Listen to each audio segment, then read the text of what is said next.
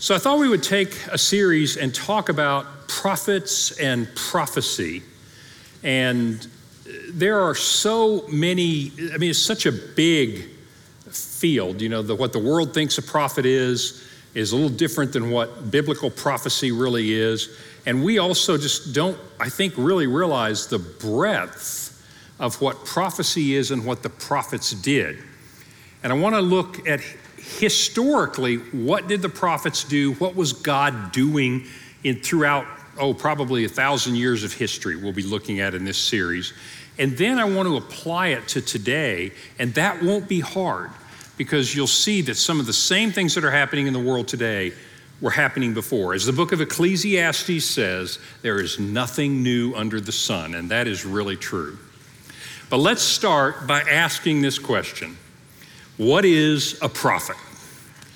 And so when you think of that and you just ask that to anybody, you might say the guy on your right is a guy named Nostradamus. You can see he lived 500 years ago. Why is Nostradamus famous? Because he wrote a book called Prophecies in the 1500s. And today, many, many people read that and say, oh my goodness, he was a real prophet. He predicted all of these things that have happened, World War II and the American Revolution and all of that. Now, caveat, they all say that knowing what already happened. Nobody that lived in his time thought that he was a prophet, but now it looks like he was a prophet. So we sometimes think about prophets as people who accurately predict the future. That a prophet is someone that makes a prediction about the future. Or the young lady in the upper left, we think of prophets as someone who's warning you, rebuking you, telling you if you don't get busy and do something, bad things are going to happen. And that's true, that prophets do that sometimes. So that's another view of a prophet. Probably the biggest view we have and the most prevalent idea in most people's minds of a prophet is someone that warns you of impending doom. I don't know why you don't ever see prophets that are warning you of impending joy. You know, how many prophets are holding like, you will win the lottery? No, it's like the end of the world is near. But that's kind of what we think about when we think about what is prophecy and what are prophets. The Bible has a little bit different view. This is a passage from the book of Deuteronomy. It's about Moses. The traditional dating for Moses is about 1,400 years before Christ, BC. And here's what the scripture says, and the reason I quote this is so you listen to the word prophet and how it's used. The Lord your God, Moses told the Israelites, will raise up for you a prophet like me from among you, from among your brothers. It is to him you shall listen.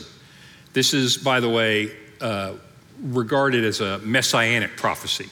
And the Jews thought that before and during Jesus' time. And of course, Christians also think this is a messianic prophecy. But just as you desired of the Lord your God at Horeb on the day of the assembly, when you said, let me not again hear the voice of the Lord my God or see this fire anymore. The Lord said to me, they're right in what they are spoken. I will raise up for them a prophet like you from among the Israelites, and I will put my words in his mouth, and he shall speak to them all that I command him. And whoever will not listen to my words that he shall speak in my name, I myself will require it of him. But the prophet who presumes to speak a word in my name that I have not commanded him to speak, or who speaks in the name of other gods, that same prophet shall die. So there are interesting clues here as to what does the Bible think a prophet is? Well, somebody like Moses. What did Moses do? Moses was an average guy. God said, I have a job for you. I want you to go speak to Pharaoh. You're going to lead my people out of captivity. Then I'm going to give you the covenant with them. I'm going to make a covenant with these people. And remember, Moses was reluctant to do that. He said, I'm no leader. And God said, it's not about you being a leader. I'm not a good speaker. God said, it's not about you being a good speaker. I'm not picking you because you're an eloquent speaker. I just need you to tell them what I am telling you. So prophecy in the Bible is not about a person's abilities. my ability to predict the future or my ability to predict how the stock market's going to go. Prophecy in the Bible and a prophet is someone who's a mouthpiece, if you will, for God, someone who's a spokesperson. Think of it more like not exactly like a press secretary, but the point is the press secretary doesn't make policy. The press secretary explains what the president has done or the policies that the president has made. Well, that's what biblical prophecy is, someone who speaks the things that God commands them to speak. The idea in general, so then what kind of things are they speaking? They're going to speak to the people whatever God wants. Sometimes that's encouragement. Sometimes it's rebuke. You're going the wrong direction. Sometimes it's persevere. Trust me, I'm with you. Sometimes it's prediction of the future. This is going to happen. A Messiah is going to come. So if you think about what is prophecy, prophecy is whatever God wants to say to his people. And that's a broad range of things. And so when we think about biblical prophets, we think about someone like Moses.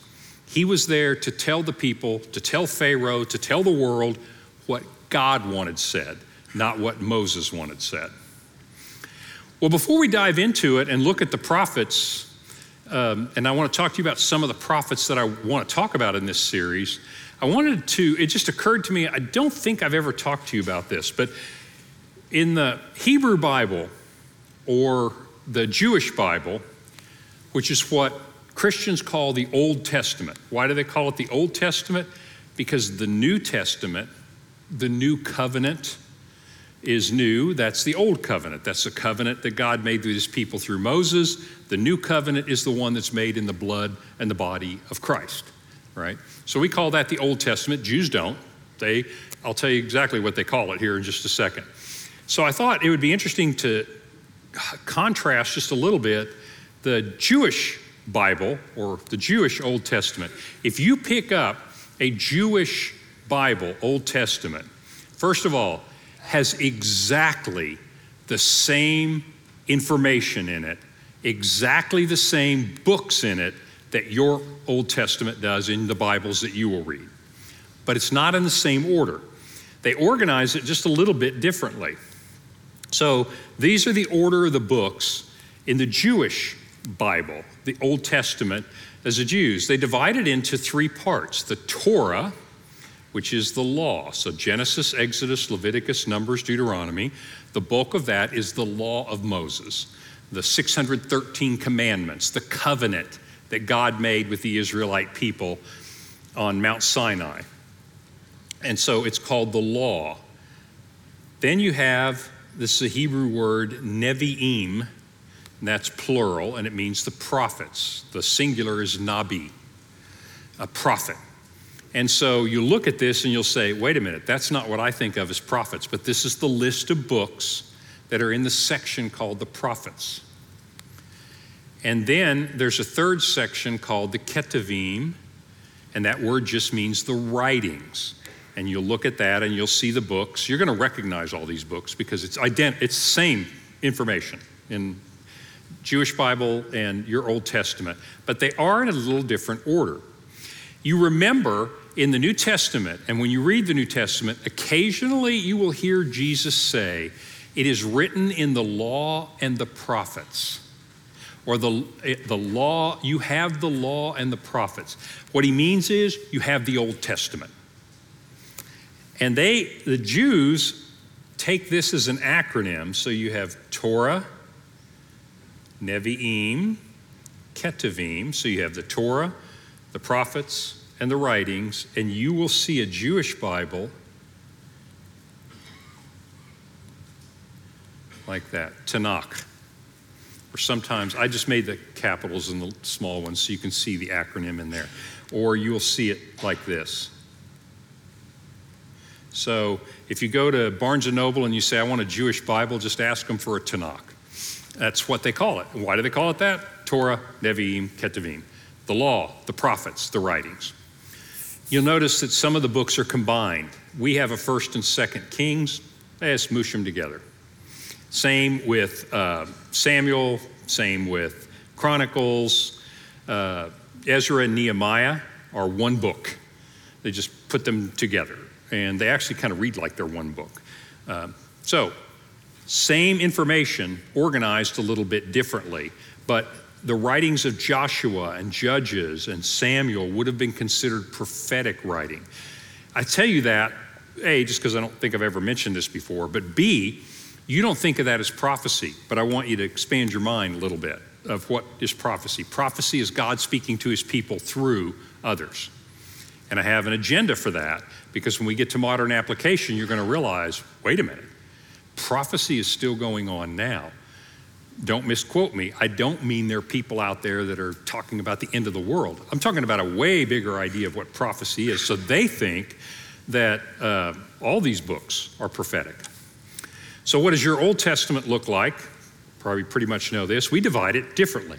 Same books, we just divide it differently. We have the Torah, the law of Moses, but then it's just functionally, you'll see that the history books are all put together.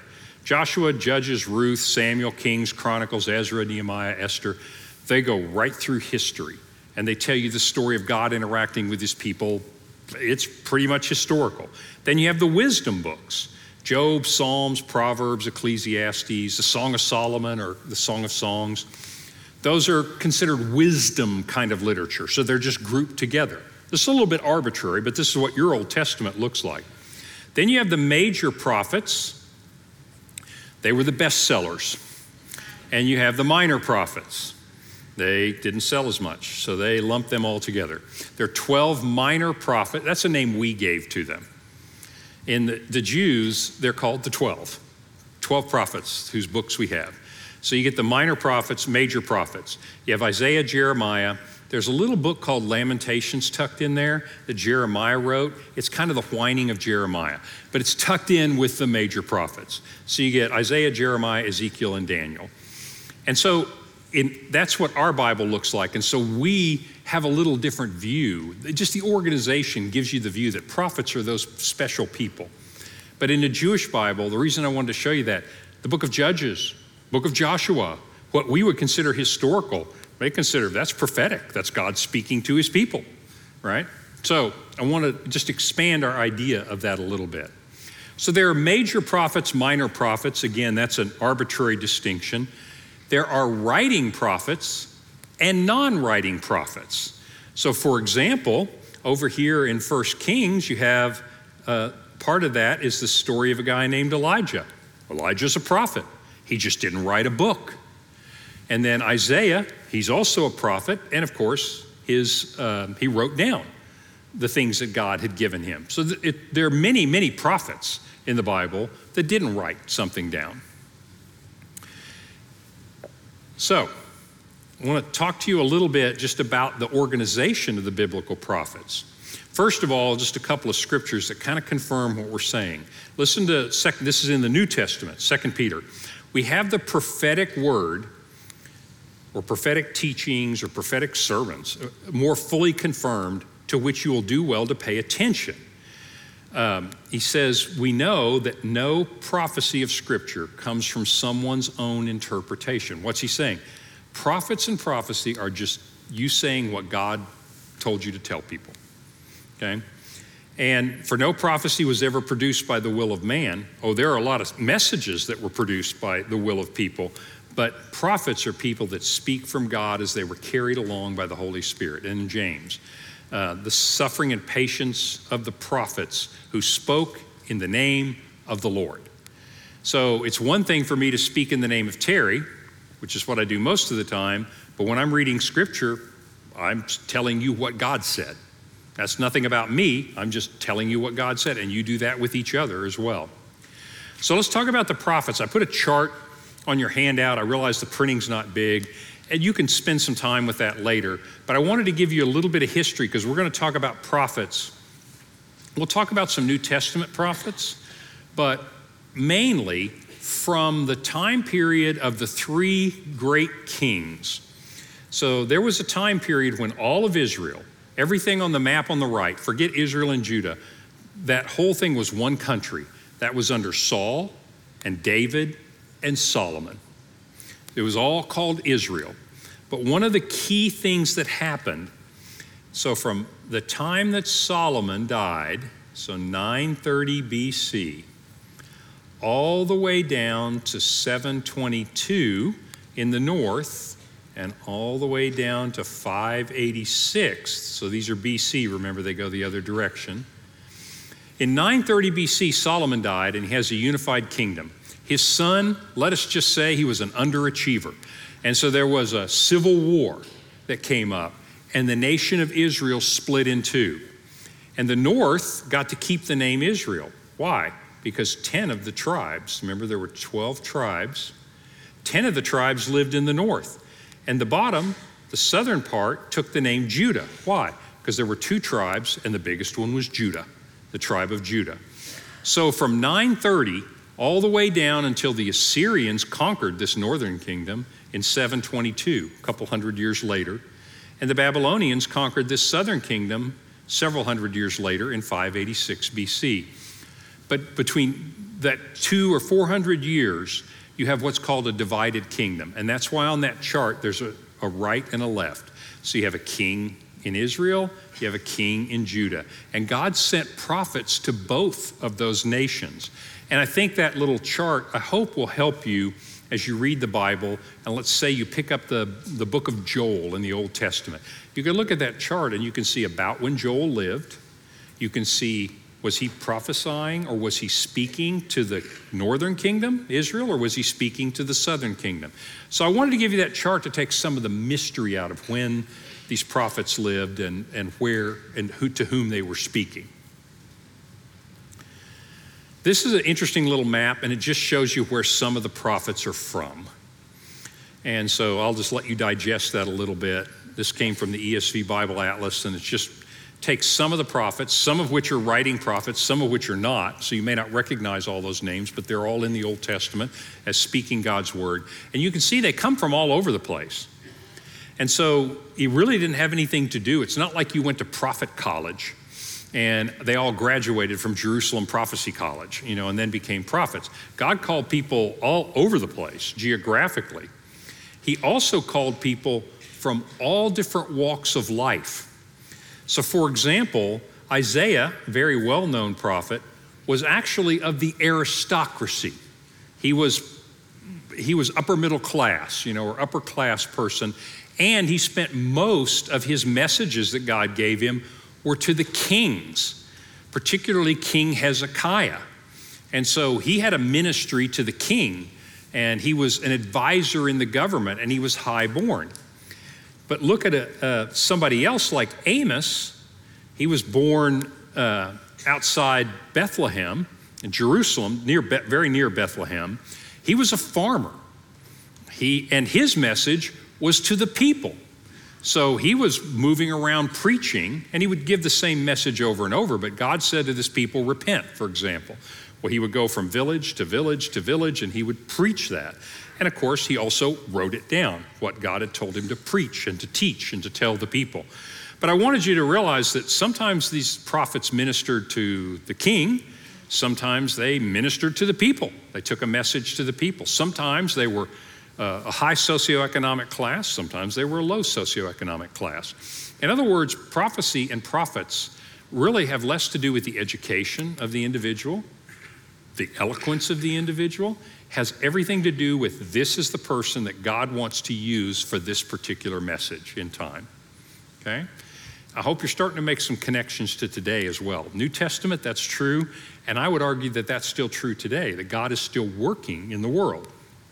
Not in the sensational way that he's going to raise up a prophet that's going to talk more about the end of the world. That's not what I'm talking about. But I do think God chooses people to take his message to certain places. Great example, to give you one, missionaries. People that, and we don't use the word prophet for that, I just want to say it is sort of the same kind of activity. Some people feel called to take God's message to certain people groups. God calls people today to do things like that, just like he always has. Question? Was there an official group that certified or approved the prophets? How did people decide to recognize a prophet who was calling himself a prophet? That's a great question. Was there a certification to become a prophet? And how would you know if somebody was a prophet? That's a real issue. There was no, well, I shouldn't say there was no certification. There were indications sometimes from God as to who was an approved prophet and who was not. And you'll see that in the stories I want to tell you in just a minute, because I want to look at the qualifications of some of the prophets. That's what this lesson is really about, is what were some of the qualifications for somebody to be a prophet. So there's no certification. There were also false prophets. I'll give you a great example of this. So right before Judah was destroyed, I'm going to go back one. So looking now at the southern kingdom, so in 586 BC, the Babylonians from up north show up, and they are besieging Jerusalem, and King Nebuchadnezzar has surrounded Jerusalem, and he's going to conquer Jerusalem. We know that now. At the time, Jeremiah was telling the king, you need to surrender to the Babylonians because they are doing God's will to humble this nation. And some people are going to be carried off to Babylon, and this is all part of God's plan. So he's telling them what God told him. There were many other prophets in the administration who were saying, no, that's not true. Jeremiah is sapping the will of our people to fight. And in fact, they put him in jail and threatened to kill him and told him to shut up because he was uttering unpatriotic stuff and he was keeping people from fighting. And he's like, if you fight, a lot of you are going to die. You need to go with the will of God. So back to this question, it wasn't always easy to know who was speaking for God in this situation. And what you would tend to do is the same thing you would do today. Remember, in the New Testament, it talks about false teachers. It says there's some teachers that are going to come and tell you God said this, and that's not true. How do you know? We study the scriptures and we say, is this consistent with what God said? They could do the same thing. They could go to the law of Moses. By the time the Babylonians were there, they could read the book of Judges and the book of Joshua, and they were expected to say, wait a minute, what you're saying doesn't jive with the scriptures. But there were false prophets, and it was an issue. There were prophets that spoke for their own self-interest, to make themselves rich or to gain fame or whatever. So the same problems that you have today happened then. So that's a very good question. So there was no certification, although occasionally God demonstrated, and I'll tell you that in the stories in just a minute, that this guy's a real prophet. Okay? Well, let's jump in, and I want to look at three prophets. And what I want to answer is, what is the number one job requirement to be a prophet?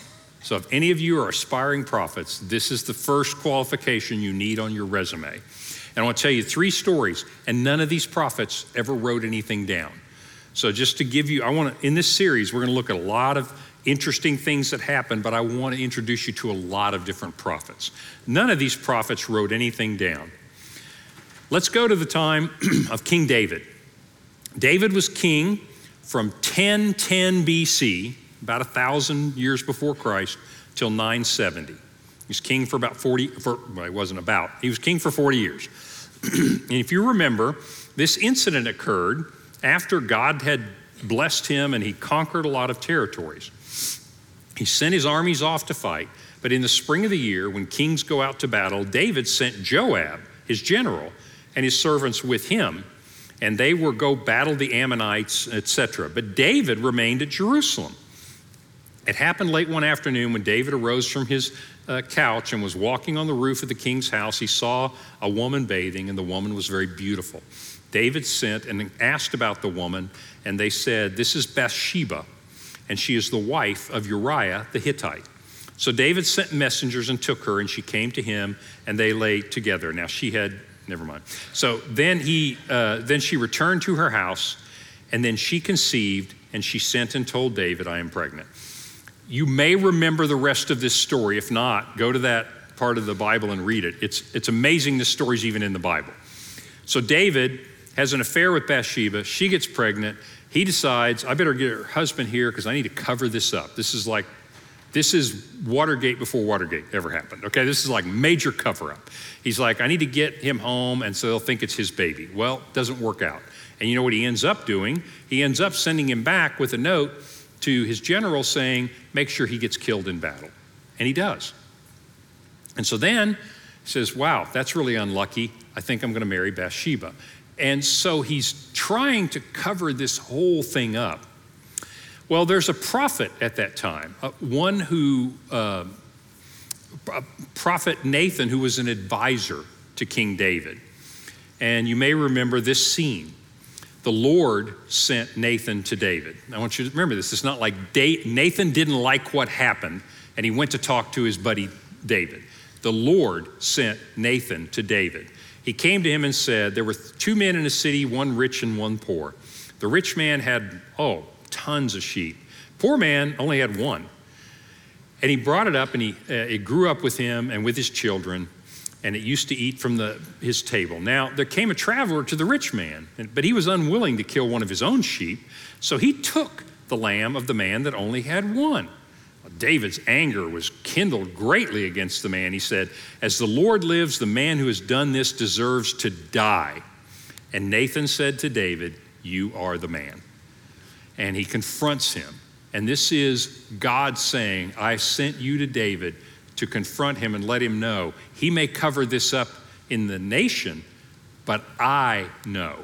And you may remember, David responds very well. He said, I have sinned against the Lord. And he repents. And he turns back to God and asks for forgiveness. But Nathan really took his life in his hands to do that. It worked out well because David was a godly man and he repented. But if David had doubled down on this, he could have just killed Nathan. I mean, he's already killed Uriah. He's the king. It's easy enough to kill him. And so Nathan did what God said he should do, even when it was dangerous to do it. Next story. I want to take you now from the 10th century, think about 1000 BC, and I want to move forward to about 850 BC. This is now, the nations have split in two, and in the northern part, there comes a king that's not a very good king at all, and he chooses not to follow God at all. So we're now about 850 BC. You'll know this story as well too. In the 38th year of Asa, king of Judah, Ahab began to reign over Israel. So the northern kingdom. Solomon's dead, kingdom split, civil war. And Ahab reigned over Israel from his capital city, Samaria, 22 years. And Ahab, the son of Omri, did evil in the sight of the Lord more than anybody who came before him. And as if it had been a light thing for him to walk in the sins of Jeroboam, he took for his wife Jezebel, who is the daughter of Ethbaal, the king of Sidonians, think Lebanon. So this is a Lebanese girl. And at that time, they worshiped Baal, who is a pagan god. He said he erected an altar for Baal in the house of Baal, which he built in Samaria. This is a Jew. He's building a temple to another god. And Ahab made an Asherah, a goddess. Ahab did more to provoke the Lord, the God of Israel, to anger than all of the kings of Israel who came before him. So what's happening in Israel at this time? You have a king who's leading the people astray. He's married a girl who's got strong-willed girl, decides we're going to follow Baal, and he begins to teach the people. He has all these prophets, priests of Baal, and they go out and they're evangelists saying, you should worship Baal. The king worships Baal. He's happy. Baal is going to make us prosperous. And so the people in Israel began to worship Baal. Well, God sends a prophet to Ahab. His name is Elijah. Elijah didn't write any books, but God calls Elijah and says, I want you to go see Ahab. I want you to take a message for me. You tell Ahab it's not going to rain until I say it's going to rain. Now, why is that a big deal? It's a big deal because Baal is the god of rain. And so why is Ahab saying to the Israelites they need to worship Baal? He said, look, we need rain so we can have crops and we can prosper. And you know what? I just don't think Yahweh's getting it done. That's old God, old time. Baal is the up and coming new God. Baal is the God of rain. If we all worship Baal, if you guys will do this, I'm telling you, we're going to have prosperity, peace and prosperity in the land, right? Interest rates will go down, homes will be affordable. It's going to be great. So Elijah goes to him and he says, the Lord said it's not going to rain until he said so. And then God says to Elijah, you need to leave town because this is going to get ugly. It doesn't rain for 3.5 years. Well, let me tell you what that means. That means severe drought, severe famine, people are dying. Pretty quickly, Ahab says, we got to find this guy Elijah and kill him. And they are looking everywhere. He sends assassins and hit squads everywhere looking for him to kill him. Can't find him, and the land's getting worse and worse. Well, this is a real political problem for Ahab. He's not going to win re-election on this platform, right? The economy's tanked, you know. Ahabonomics is not working. And so basically, he said, I told you to worship Baal, but it isn't working out, and we've got a major drought here. This is more than embarrassing. This is how revolts happen. So he's got a major political problem, and he thinks if I can kill Elijah, that this will stop. Somehow he thinks this is Elijah doing this. He doesn't even believe God is doing it. Well, 3.5 years into this drought, God goes to Elijah. He said, hey, it's time for you to go back and talk to Ahab. And Elijah, he says, you know, Elijah's a smart guy, and he says, you do realize he's trying to kill me. And you do realize as soon as I show up, he's going to have me killed. God said, yeah, I know. I'm not worried. Go see Ahab. He goes, well, I'm worried, but I'll do it.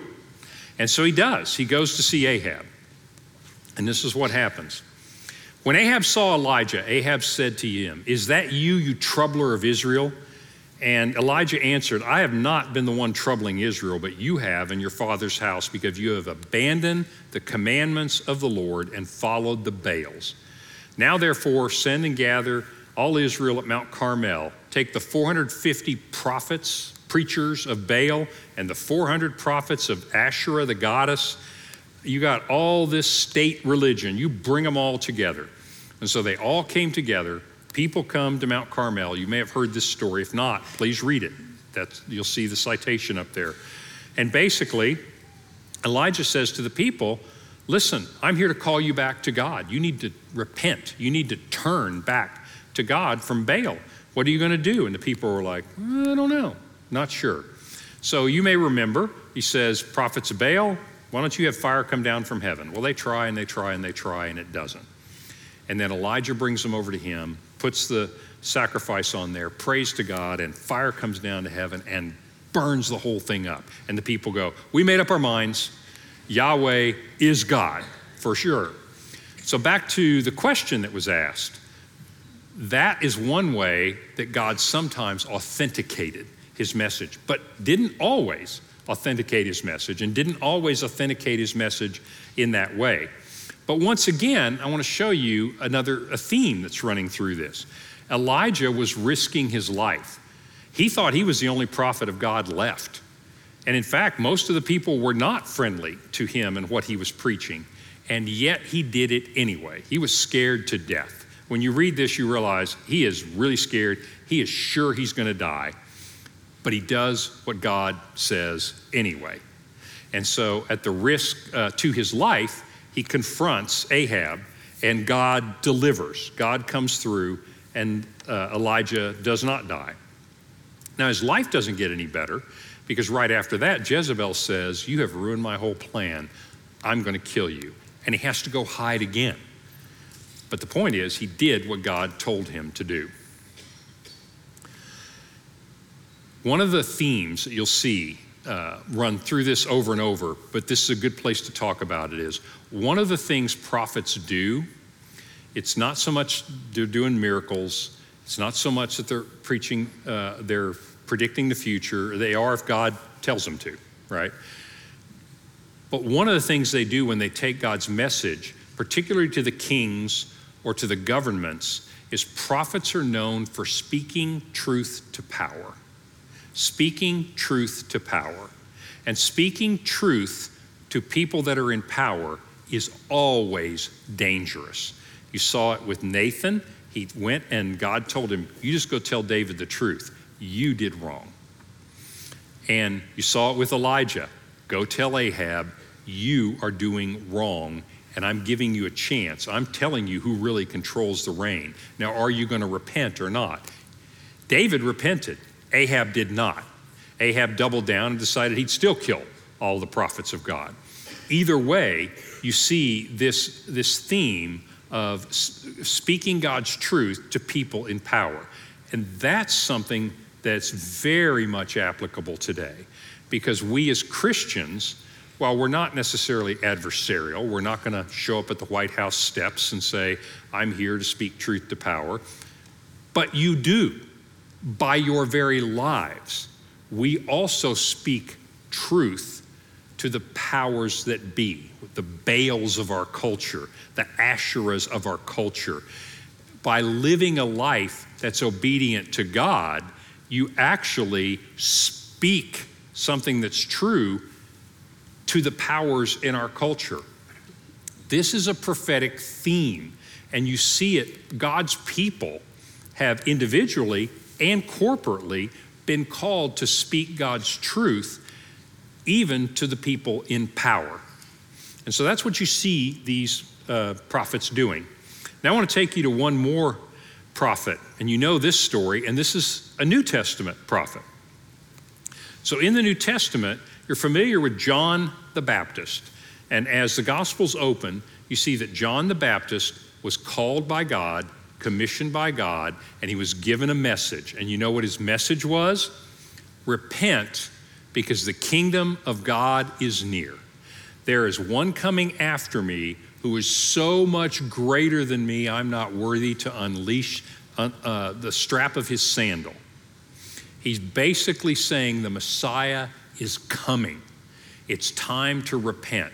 That's a prophet, and he's giving a prophetic message. He's telling people what God told him to do.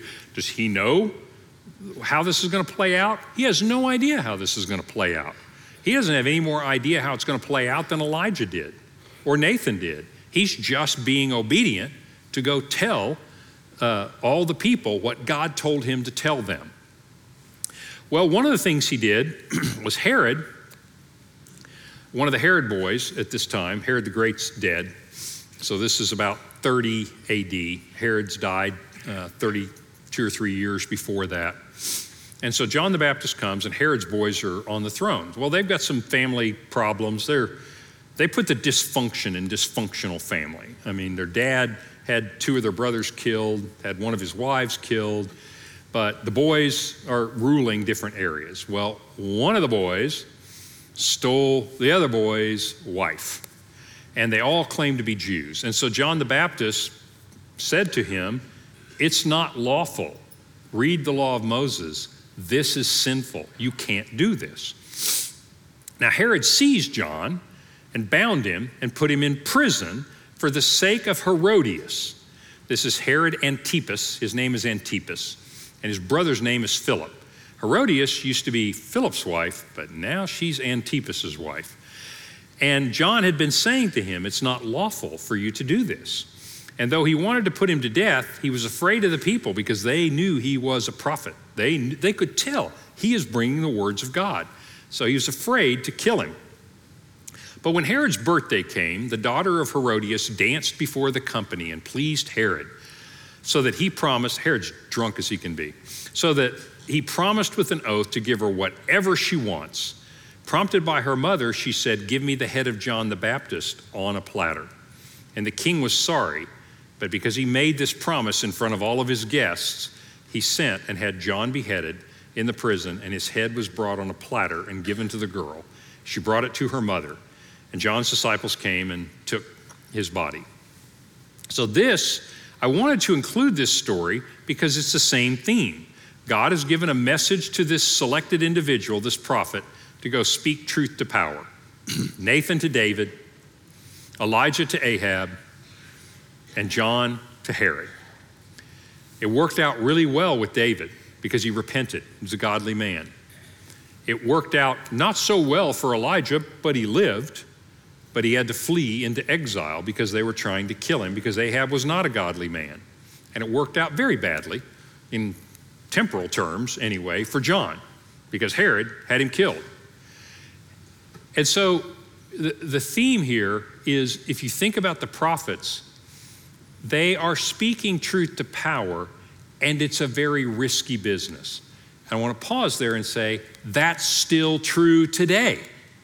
We still speak truth to power, not always with our mouths, but like I said, with our lives. You live your life differently than the prevailing cultural norms, and that's offensive. It's a way of speaking like, this way of life is true. Without condemning anyone, you simply go about your business. And you remember Jesus did that too, and what happened to him? They killed him. For what? Breaking the law? No. And that can happen, and it happened to John the Baptist. It has happened to people in our world today, in Korea, in China, and other places in the world, for simply speaking the truth to power, to the world. We do the same thing. Sometimes that is, quote, it's always successful. God's will is always done. Sometimes it works out well in the short term, and sometimes it does not, in the case of John the Baptist. And if you go on just a little bit, this is from Hebrews chapter 11, verse 1, and then I skip down a little bit. Now, faith is the assurance of things hoped for, the conviction of things not seen. For by it the people of old, the prophets, received their commendation. In other words, we hold them in high regard. Why? Because of their faith. And what more shall I say? He goes through and he talks about people that believed God, and it's kind of called the Hall of Faith. He says, what more can I say? For time would fail me to tell you of Gideon, Barak, Samson, Jephthah, of David and Samuel and all the prophets who through faith conquered kingdoms, enforced justice, obtained promises, stopped the mouth of lions, think Daniel, quenched the power of fire, think his buddies, escaped the edge of the sword, were made strong out of weakness, became mighty in war, put foreign armies to flight. Women received back their dead by resurrection.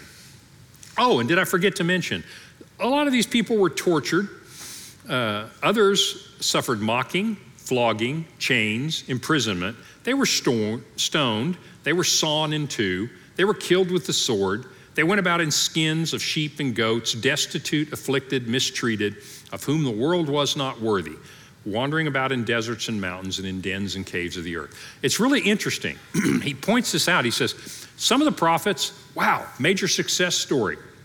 Other prophets, whoa, did not go well. And his point is, they're all faithful. So from God's point of view, they're all successful because it's really about the faith that they had. And I just think it's interesting when you think about it. I sometimes think we get these images of prophets because we only read some of the stories. And I'd like us to get a broad feeling because you also operate in the prophetic tradition. I'm not telling you you're all prophets, you're going to get a dream from God, or you're going to predict the future, or they're going to tell you to go speak truth to power. But we all live in the prophetic tradition of living out and speaking out what God told us to say. Does that make sense? That's why all these stories are so relevant today.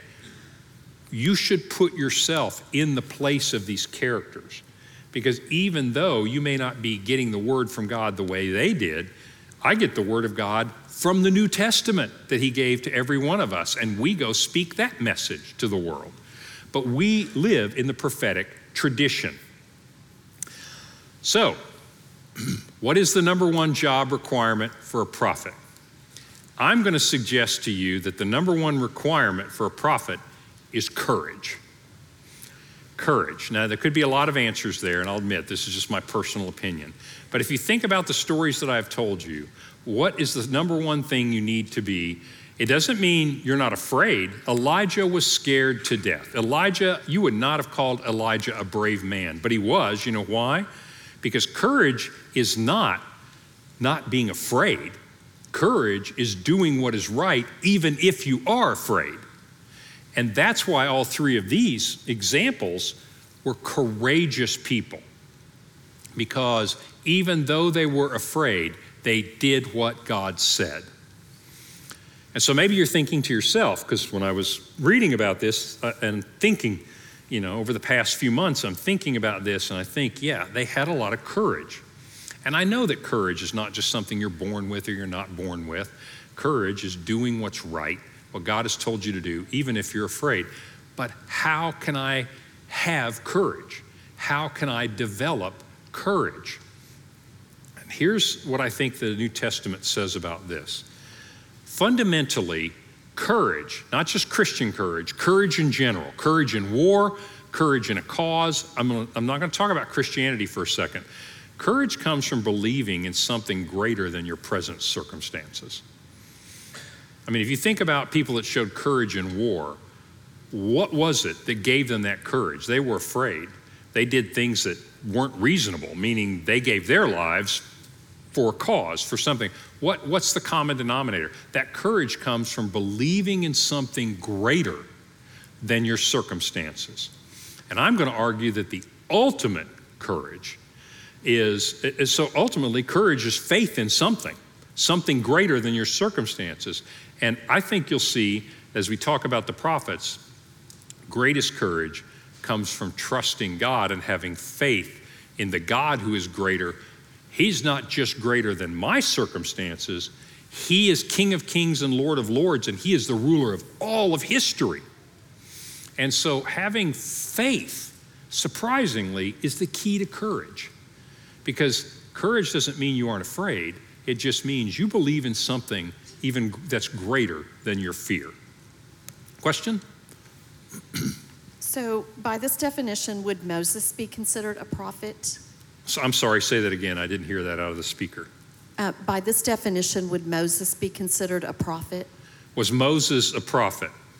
Yes, definitely. Moses was considered to be the greatest prophet by the Jews. Abraham is the patriarch, the first Jew, the one who was faithful to God. But Moses was definitely considered to be the greatest of the prophets. And so in what sense was Moses a prophet? Well, he didn't do a lot of predicting the future. He didn't really know how this whole thing was going to come out. God knew, Moses, this will work better if I just tell you one step at a time. By the way, does God deal with you that way? Because he deals with me that way. It's like, why don't I just tell you the next thing? Because if I tell you the whole story, you're going to be scared to death. But by the time we get there, you'll be fine. One step at a time. So yeah, Moses is a prophet in the sense that he's courageous to do what God told him. He said, go tell Pharaoh to let my people go. He goes, I'll just tell you right now, I don't need to go see him. He's going to say no. And he might kill me. And he goes, yeah, I know, but I want you to go anyway. It serves my purpose for you to go do this. So he had courage to do what God told him to do and to say what God told him to say. And the Jews consider him to be the greatest prophet. In the time of Jesus and earlier, did the Sanhedrin identify the prophets? I'm sorry, these speakers aren't on up here. Just go ahead. Did the Sanhedrin identify the prophets? Does the Sanhedrin identify the prophets?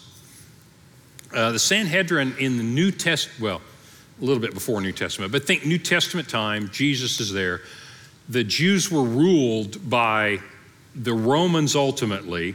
The Herod boys were in charge of all the civil thing. But when it came to the laws were still the law of Moses. And the Sanhedrin was a collection of 70 of the elders who would basically be the ruling body. And so the Sanhedrin at that time did want to certify prophets. They only wanted the company line to be said. That's why they didn't like John the Baptist. They wanted to kill John the Baptist. That's why they didn't like Jesus. And they tried to kill Jesus because he wasn't spouting the company line. So from God's point of view, God picked the prophets. But yes, the rulers of the Jews in New Testament times wanted to control the message. And so if you want to be a prophet, you got to tout the company line. So that obviously God didn't pay any attention to that, but the Jewish authorities at the time did want to control that message. They felt like they were the arbiters, if you will, of what God wanted to say to the people. And of course, God said, no, I think I'll talk for myself, and I think I'll pick my own spokesperson. And so that's what you see God doing. And the same today. There are, I'll be careful how I say this because I really don't want to pick a fight with anybody, but there are Christian institutions that would like to speak for God, for Christianity. And some of them do speak what God wants to say, and some of them don't say what God wants to say. And at the end of the day, it's the same now as it was then. God decides who's actually speaking for him, and you can tell that by who speaks the words of what he has already told you in the New Testament. If it's consistent with that, then it's authentic in the sense, not authentic in the sense of God gave me a dream, but if a preacher gets up here on the stage, he's not telling you, God gave me a special message for you. He's going to preach to you. He's going to encourage you. He's going to exhort you out of what? The Word of God. And as long as he's talking to you out of the Word of God, then that's authentic. And when he or she is not talking to you out of the Word of God, it may not be evil, but it's not from God. It's their own message. And it may be a useful message, but when we are in the prophetic tradition, we're speaking God's words to people, God's words to power. And so the lesson I wanted you to get out of this is that if you want to be a prophet, if you want to live, and I want to argue that Christians are in the prophetic tradition, I would say if you want to be a prophet or if you want to be a Christian, you need to have courage. And you want to know, well, do I? How can I? I'm like Moses. I'm not a strong, powerful person. That's okay, because faith, your faith in something greater than whatever circumstances you're in, will give you the courage to do it. Think about those 12 ordinary men that Jesus picked. They didn't have a lot of mental horsepower. They were not the sharpest tools in the shed. They didn't have any credentials, and yet God said, go out there and tell everybody the good news. And how did they have the courage to do it? They were put in prison. They were beaten. They were all martyred, except John. I mean, they were all killed for what they were saying. How in the world could they have that kind of courage? Because they believed in something greater than their circumstances, that the God who sent them was real, and that there was eternal life, that there's more than this world. Question? Do you have thoughts on why the Lord chooses in some circumstances to use an angel and other times a prophet to communicate with his people? Yeah, good question. So the means, and we'll talk more about this in the series because I want to survey not just the prophets, but how did God give them their message? You're going to find out God gave them their message in a lot of different ways. Sometimes Joseph, for example, how did God warn him about Herod going to kill all the babies? In a dream. Joshua, God said to him, you're going to win this battle, even though Joshua's like, there's no way we're going to win this battle. God goes, you're going to win this battle. How did he tell him that? Through an angel, a messenger. And the word angel means messenger. And so this angelic being is sent as a messenger to him to convey this information. Others of these prophets didn't get any kind of supernatural thing. They just picked up the law of Moses, and God put a burden on them. God chose, in fact, one of the words you'll see for God's calling in the Old Testament is the word for burden. God put a burden on them to say, you need to do what's right. You need to stop oppressing the poor. Here is the law of Moses where God said you should do this. There's nothing supernatural about that. They just took what God had already said. So there are a variety of ways that God communicates. But for us, the way God communicates is through the scriptures that he's given to us, the very word, the inspired word of God that we can all go repeat and tell people about. Okay? So you've been introduced to a few of the non-writing prophets, and what I'm going to suggest to you is the great qualification is courage, and courage comes from having faith in God, who is bigger not only than your circumstances, he's bigger than death. Even if you die, you will live. When you believe that, there is nothing God cannot do with us. No matter how great you are, how small you are, how capable we are, how incapable, how old you are, how young you are, makes no difference. That's the essential qualification, and that's true for you and me. I remember a quote that was attributed to Napoleon the Great. So you guys remember Napoleon? He said, or he's reported to have said, he said, I would rather face an army of 30,000 men than one Calvinist who believed he was doing the will of God. That happened to be the problem at his time. But think about that. He said, I'd rather face 30,000 men than one Christian who thought he was doing the will of his God, because they're unstoppable. They're not afraid of death. Those 30,000 soldiers, I might scare them. I might kill some of them and the rest of them will run. That Christian, no way.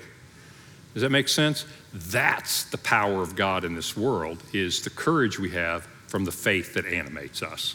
So we're going to look at some great stories. We're going to look at some visions, oh my goodness, that are so crazy and wild that they got. We're going to look at some situations that turned themselves around. We're going to look at themes of justice. We're going to look at themes of worship. But we're going to go explore the prophets. Many of them you've never met before. And so next week, we'll dive into some of the minor prophets, because I just don't feel like they've gotten enough attention. I don't think it's all about book sales. I think they did some remarkable things. And that's what we'll talk about next week. Thanks, guys.